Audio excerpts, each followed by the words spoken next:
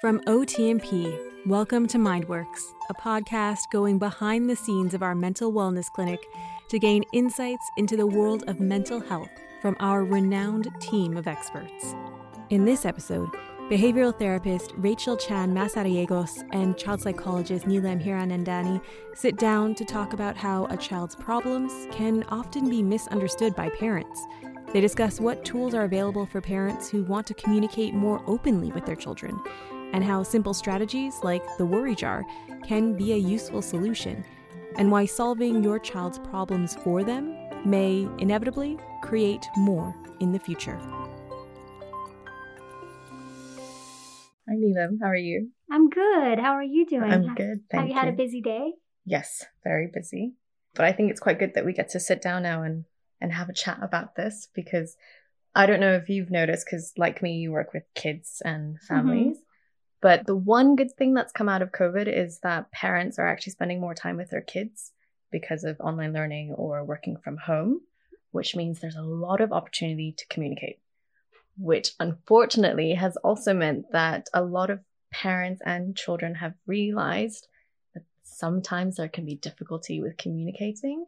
Is this something that you've noticed with some of your patients?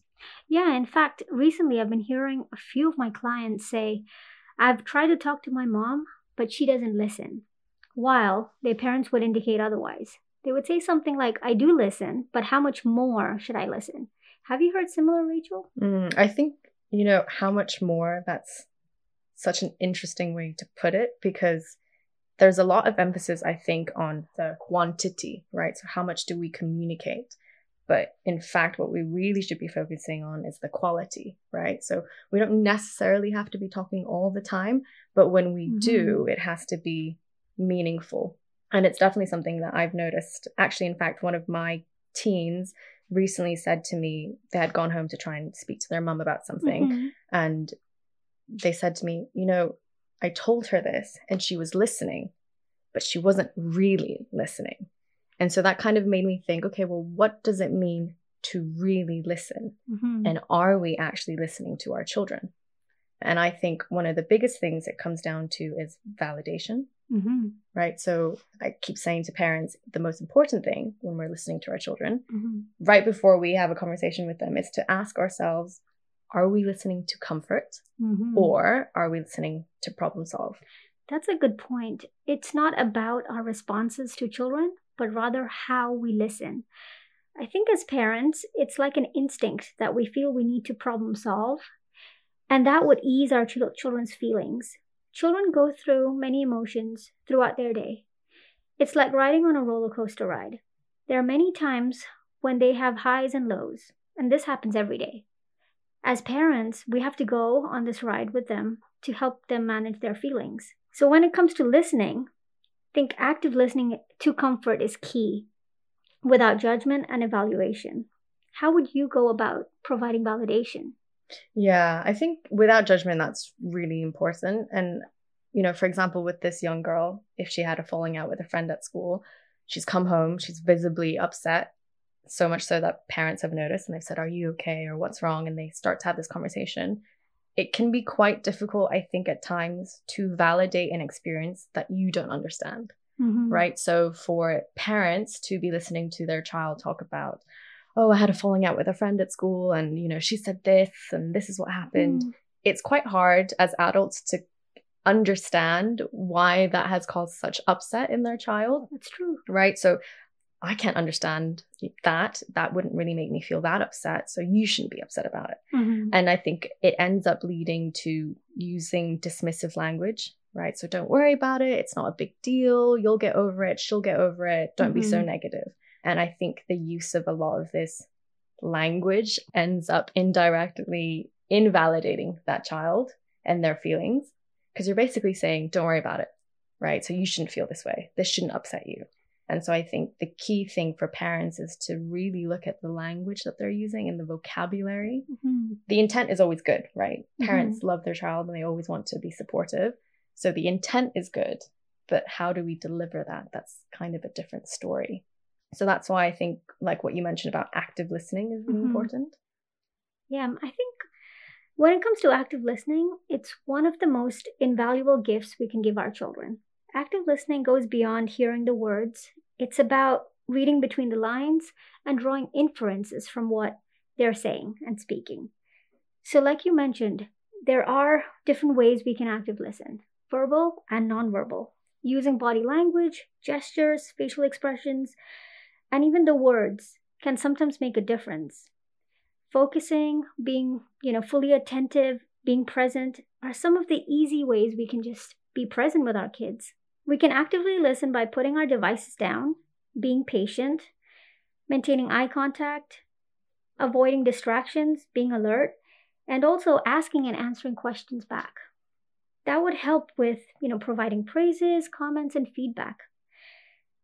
These messages that active listening can actually provide can model care, words, expressions, and kids pick on this. They learn from these strategies almost. Yeah. And these can happen very naturally as they active listen. I think you use such a good word there, model, because the one thing that I do notice is sometimes when we start using this invalidating language, indirectly, right? Of course, parents aren't doing it on purpose. Kids pick up on that. And I've noticed that I have kids as young as 5 or 6 that come into this room and they'll tell me an event or something that's upset them. And they'll say, this made me really sad. And they'll be super quick to go, oh, what? But I shouldn't be sad about this. It's not a big deal. Yeah. And so they invalidate themselves so quickly. And because of that, then they kind of just brush it aside. They don't really deal with the issue or their feelings in that moment. And that's like a learned behavior. Yeah. Because they've learned it from parents. They've modeled it of them. Yeah. And so that means then in the future, if I come across an issue, not only am I not going to share it with other people, but I'm not even going to recognize it in myself because it's not a big deal. Because someone else has it worse. And so therefore, I shouldn't be feeling this way. I'm not allowed to feel this way. Right. So I think modeling positive language at home is really important. When your child comes to speak to you, asking direct questions about it. How did it make you feel? What did you think? And it might seem almost awkward or staged to ask questions like, how did that make you feel? The questions like that, I think parents feel it's difficult. It's not natural. Yes. But I think for younger kids especially, we need to lead them into opening up and sharing more. That's true, because I think age plays a big role when it comes to communicating and interacting about our emotions. Younger children in general have difficulty saying what they feel. It could be because of lack of vocabulary or they're still learning how to express themselves. Older children, like teenagers, withhold their facts and details. So when it comes to age, I think we have to model the right phrases to even ask these questions and validate them. What are some ways parents can validate? There are a lot of ways. I think, like I mentioned with the language and trying to avoid things like toxic positivity. So being overly positive, coming from a good place, of course. So saying things like, oh, when I was younger, I came across this issue and I was fine, which obviously comes from a place of support, trying to tell them that they can get over this and it will be okay.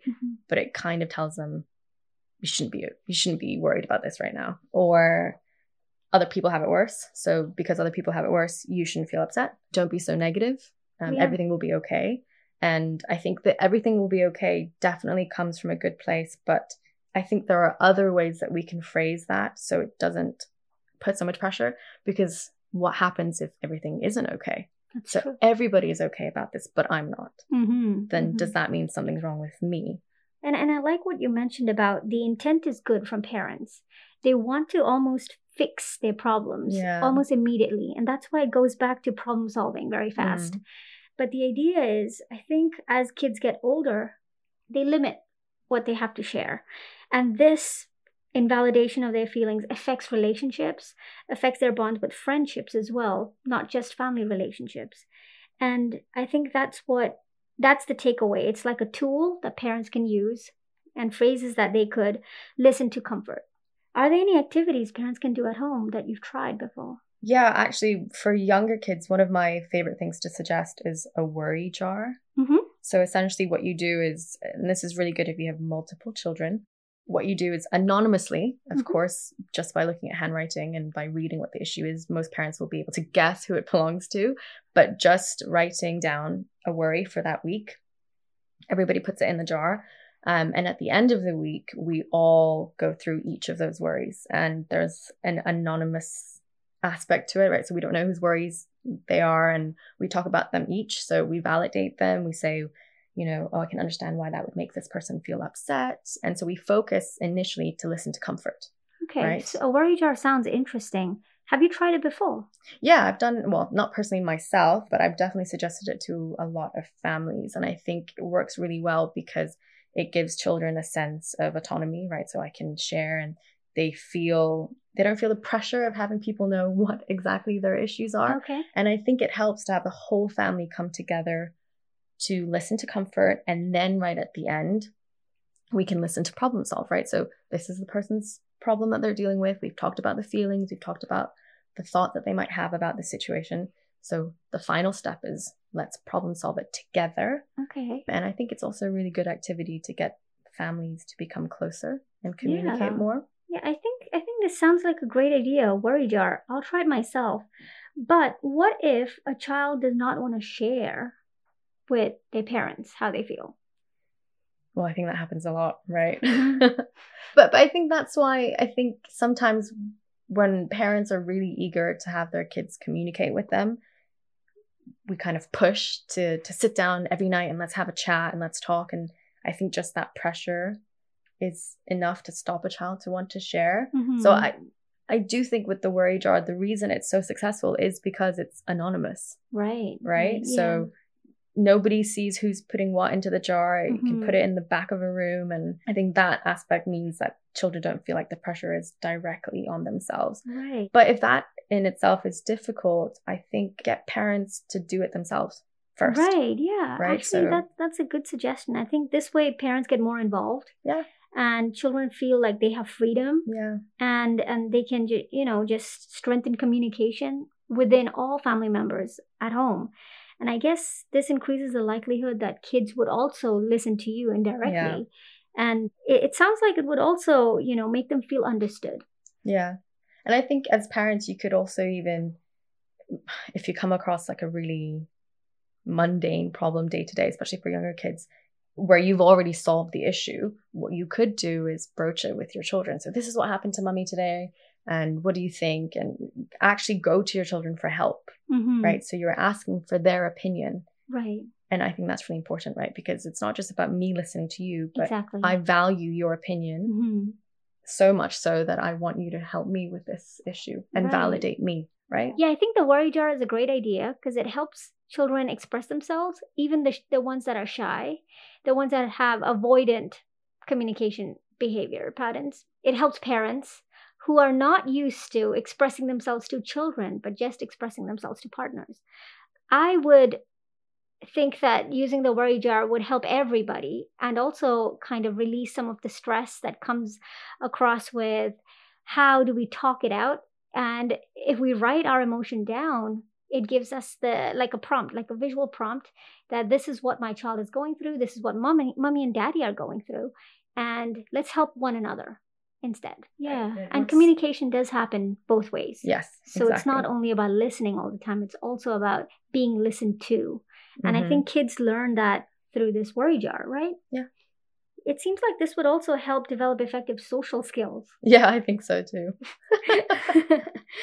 I think I will try this out myself, being an adult. I think it's a great idea. It helps me release my emotions and regulate my emotions at the end of the week and kind of give me an outlet myself. And I'll definitely try it out with my kids. Yeah, why stop there? You could do it I think even adults could do it with their partner or their own mums and dads, even if they're older. It's still useful to communicate, right? And I think it's a good stepping stone for building solid relationships. Right. Yeah.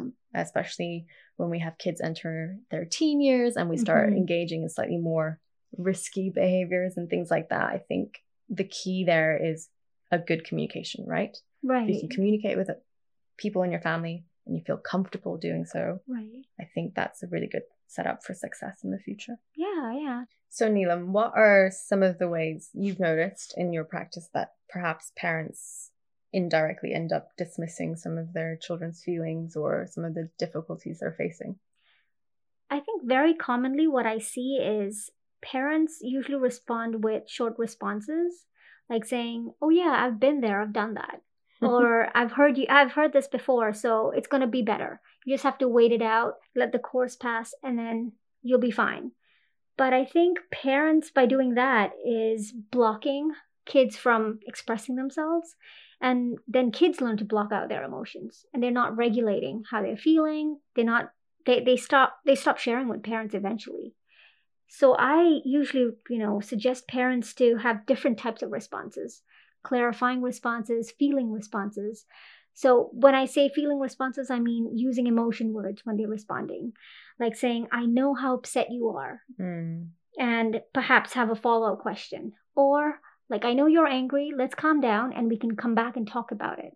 Instead of saying something like, you're angry, I don't want to talk to you now, go to your room, something like that. Clarifying responses, on the other hand, is almost like, using a calculator, kind of like having that perfect phrase that you can tell your child. Right. So it's almost like rephrasing what you're saying. So if your child says, Mom, I had so-and-so day at school, you rephrase that and just make sure that you're hearing the right words. Is that something you encounter too, or are your experiences different? Yeah, and I feel like actually that's even something that we do in our sessions, right? We kind of mimic or sort of highlight against it. What I'm hearing is, this is what's upset you. Yeah. Just to show the person that you've really truly listened and you're seeking, further validation, like this is what's happening to you. Right. Yeah, and I think what you're saying is something definitely that's happening with a lot of families. And I think particularly when the issues revolve around social. Yes. Like, so friendship difficulties, or especially for teens, like boyfriend, girlfriend type things. What happens is parents look at it from their lens, right? As a parent, 30, 40, 50 years old, I've already gone through this in my life. So I've had the teenage boyfriend, girlfriend. Right. And so when your child comes home and they're upset because they've had a fight or they've broken up with somebody, it's difficult because we end up looking at it from our point of view, right? Yeah. So, you'll get over it. It's just puppy love. Right. It doesn't mean anything.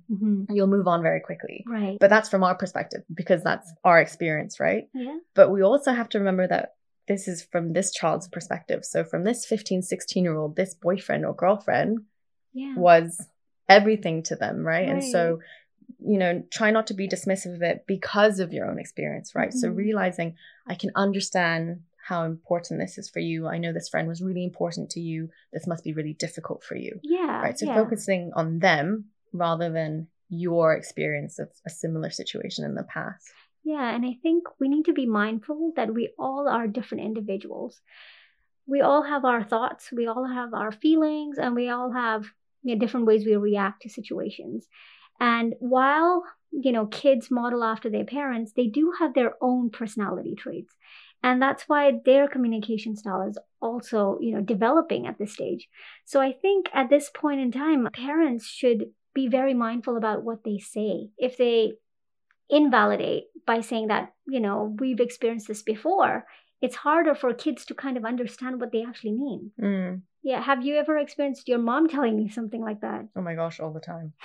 I think every single boyfriend I had in high school, it was like, don't worry about it. But that's something a lot, like people tell you what you should be experiencing. Yeah. Right? Because that's what they know. Yes. And then it kind of just makes you feel like, well, are you telling me that what I feel is not true? Yeah. Because I'll get over it. And so therefore, I shouldn't be feeling anything right now. Because it's not a big deal, right?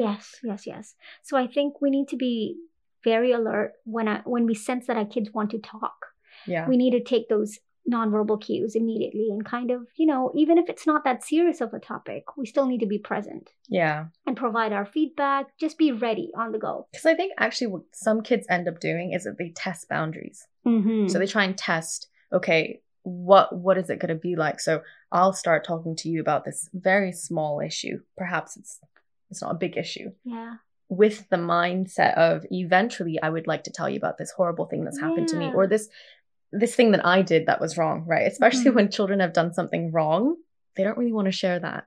And so I think when your kid comes to you with an issue that seems small to you, you really need to listen, because that's sort of the stepping stones for them coming to you for bigger issues in the future. And I have seen actually children test parents because they want to test parents to see if they're really listening. So sometimes instead of saying how they truly feel. They mask their feelings and they kind of test their parents by saying, Mom, guess what? I got in trouble today, for example. Yeah. And when parents don't react in a big way, then they're like, okay, there you go. Mom is really not listening. And I think that's what I've been seeing.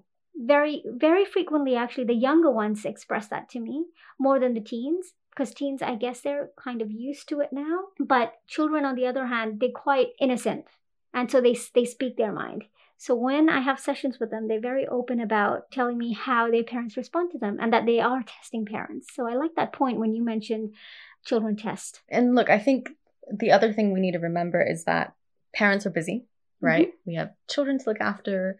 Some of us work and things like that. We're not going to always be able to be fully present. That's just the fact of life. And I think something that's really important for parents to take away isn't just, okay, we need to listen and things like that, because it's a lot of pressure. It's a lot of things to do. We have to think about the vocabulary that we're using, our body language, how engaged we seem, the kind of questions we're about to follow up with, right? And so I think parents also need to take a step back and maybe don't put so much pressure on themselves to be there all the time. And with younger kids, especially, if perhaps your child's come home from school and they want to speak to you about something, but you're busy because you've got a huge project due or whatever it may be, I think it's really important to tell your children that you want to be there. But in this moment, perhaps we can't, but we can talk about this later. I think sometimes what happens is that parents just say, oh, mommy's busy, we'll talk about this later, and that's it, right? And so children they're very imaginative and creative, and so they end up filling the blanks. So mommy didn't talk to me that day because she doesn't really care about me and her work is more important, right? So they fabricate these stories, and these are the stories that they then tell me in session. This is why mommy and daddy didn't do this, right? So they have the motive for their parents' behavior. But the best thing the parents can do is cut that by just basically telling why. Right? I really like to talk to you about this, and thank you so much for coming to me. I think that's another important thing. Thanking your child for sharing with you, because they don't have to. Right? But they've decided to, right? So that makes them feel like, oh, they feel like me doing this behavior is good. We're reinforcing that behavior, increasing the frequency of it for the future. Right? So telling them, at this moment, mommy can't, but how about tomorrow? We can go out to the park, sit down, have an ice cream, and talk about this fully. And then that kind of ability to fabricate why mommy can't talk to me right now, it stops there. And it ends on a positive note.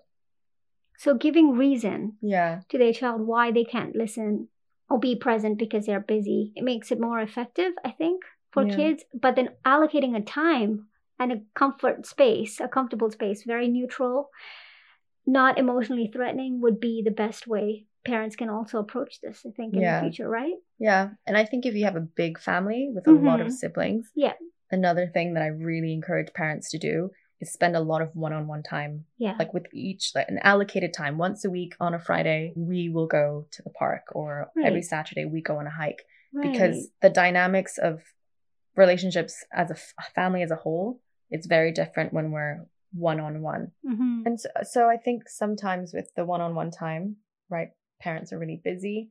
There's almost this pressure that the one-on-one time you do have with your children have to be these grand things, right? We have to go to Disneyland, or we have to go to Ocean Park, or we have to have hours and hours of undivided attention.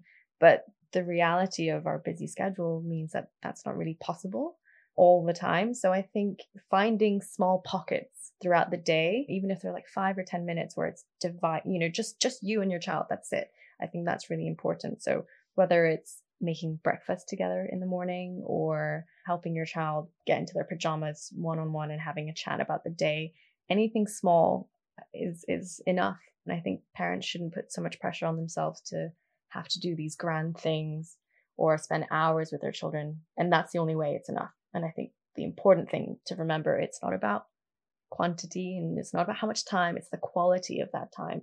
And you may be able to get more done in that 10 minutes you spend with your child making breakfast than in the hours that you spend at Disneyland, right? And I think kids as well as adults, we go through struggles every day, or weekly, I should say. And addressing some of this is very important. So allocating time weekly would help to kind of relieve some of that and alleviate some of that stress. Yeah, exactly. So mommy can't talk to me right now, but it's okay because I remember every Saturday we go to the park and have an ice cream. Right. And that can be our time. Yeah. And kids remember. Kids Yeah. remember when parents forget to allocate time. So they remind them. Yeah. And I think that would be a good way, because that way kids can remind parents that, Mom, it's my time now. It's me time. You have to give me your time. Whereas parents also need reminders from kids. And that way it facilitates their communication.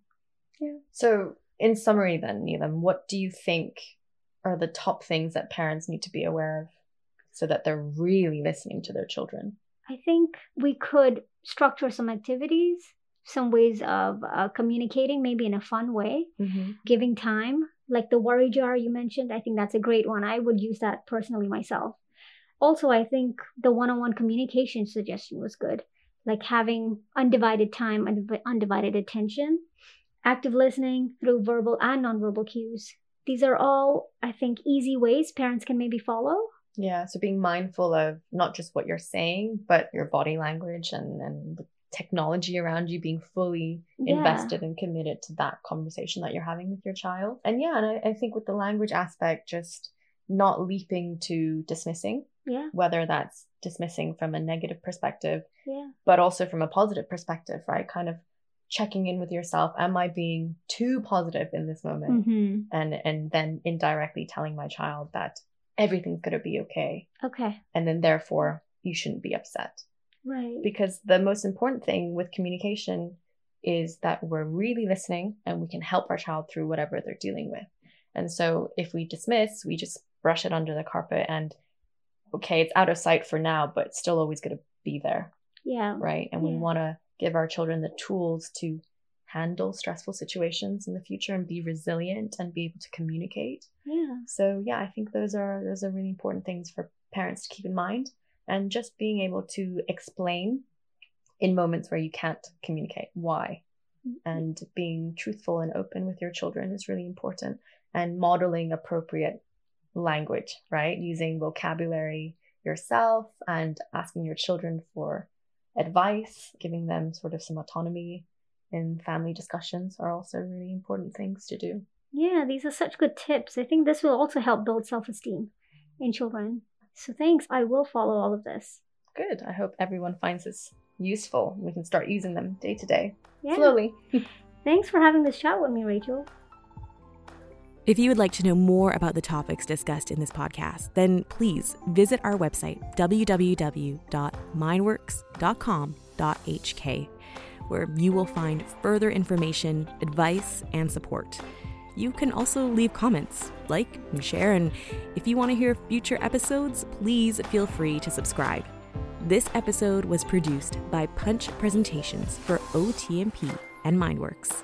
Thank you for listening.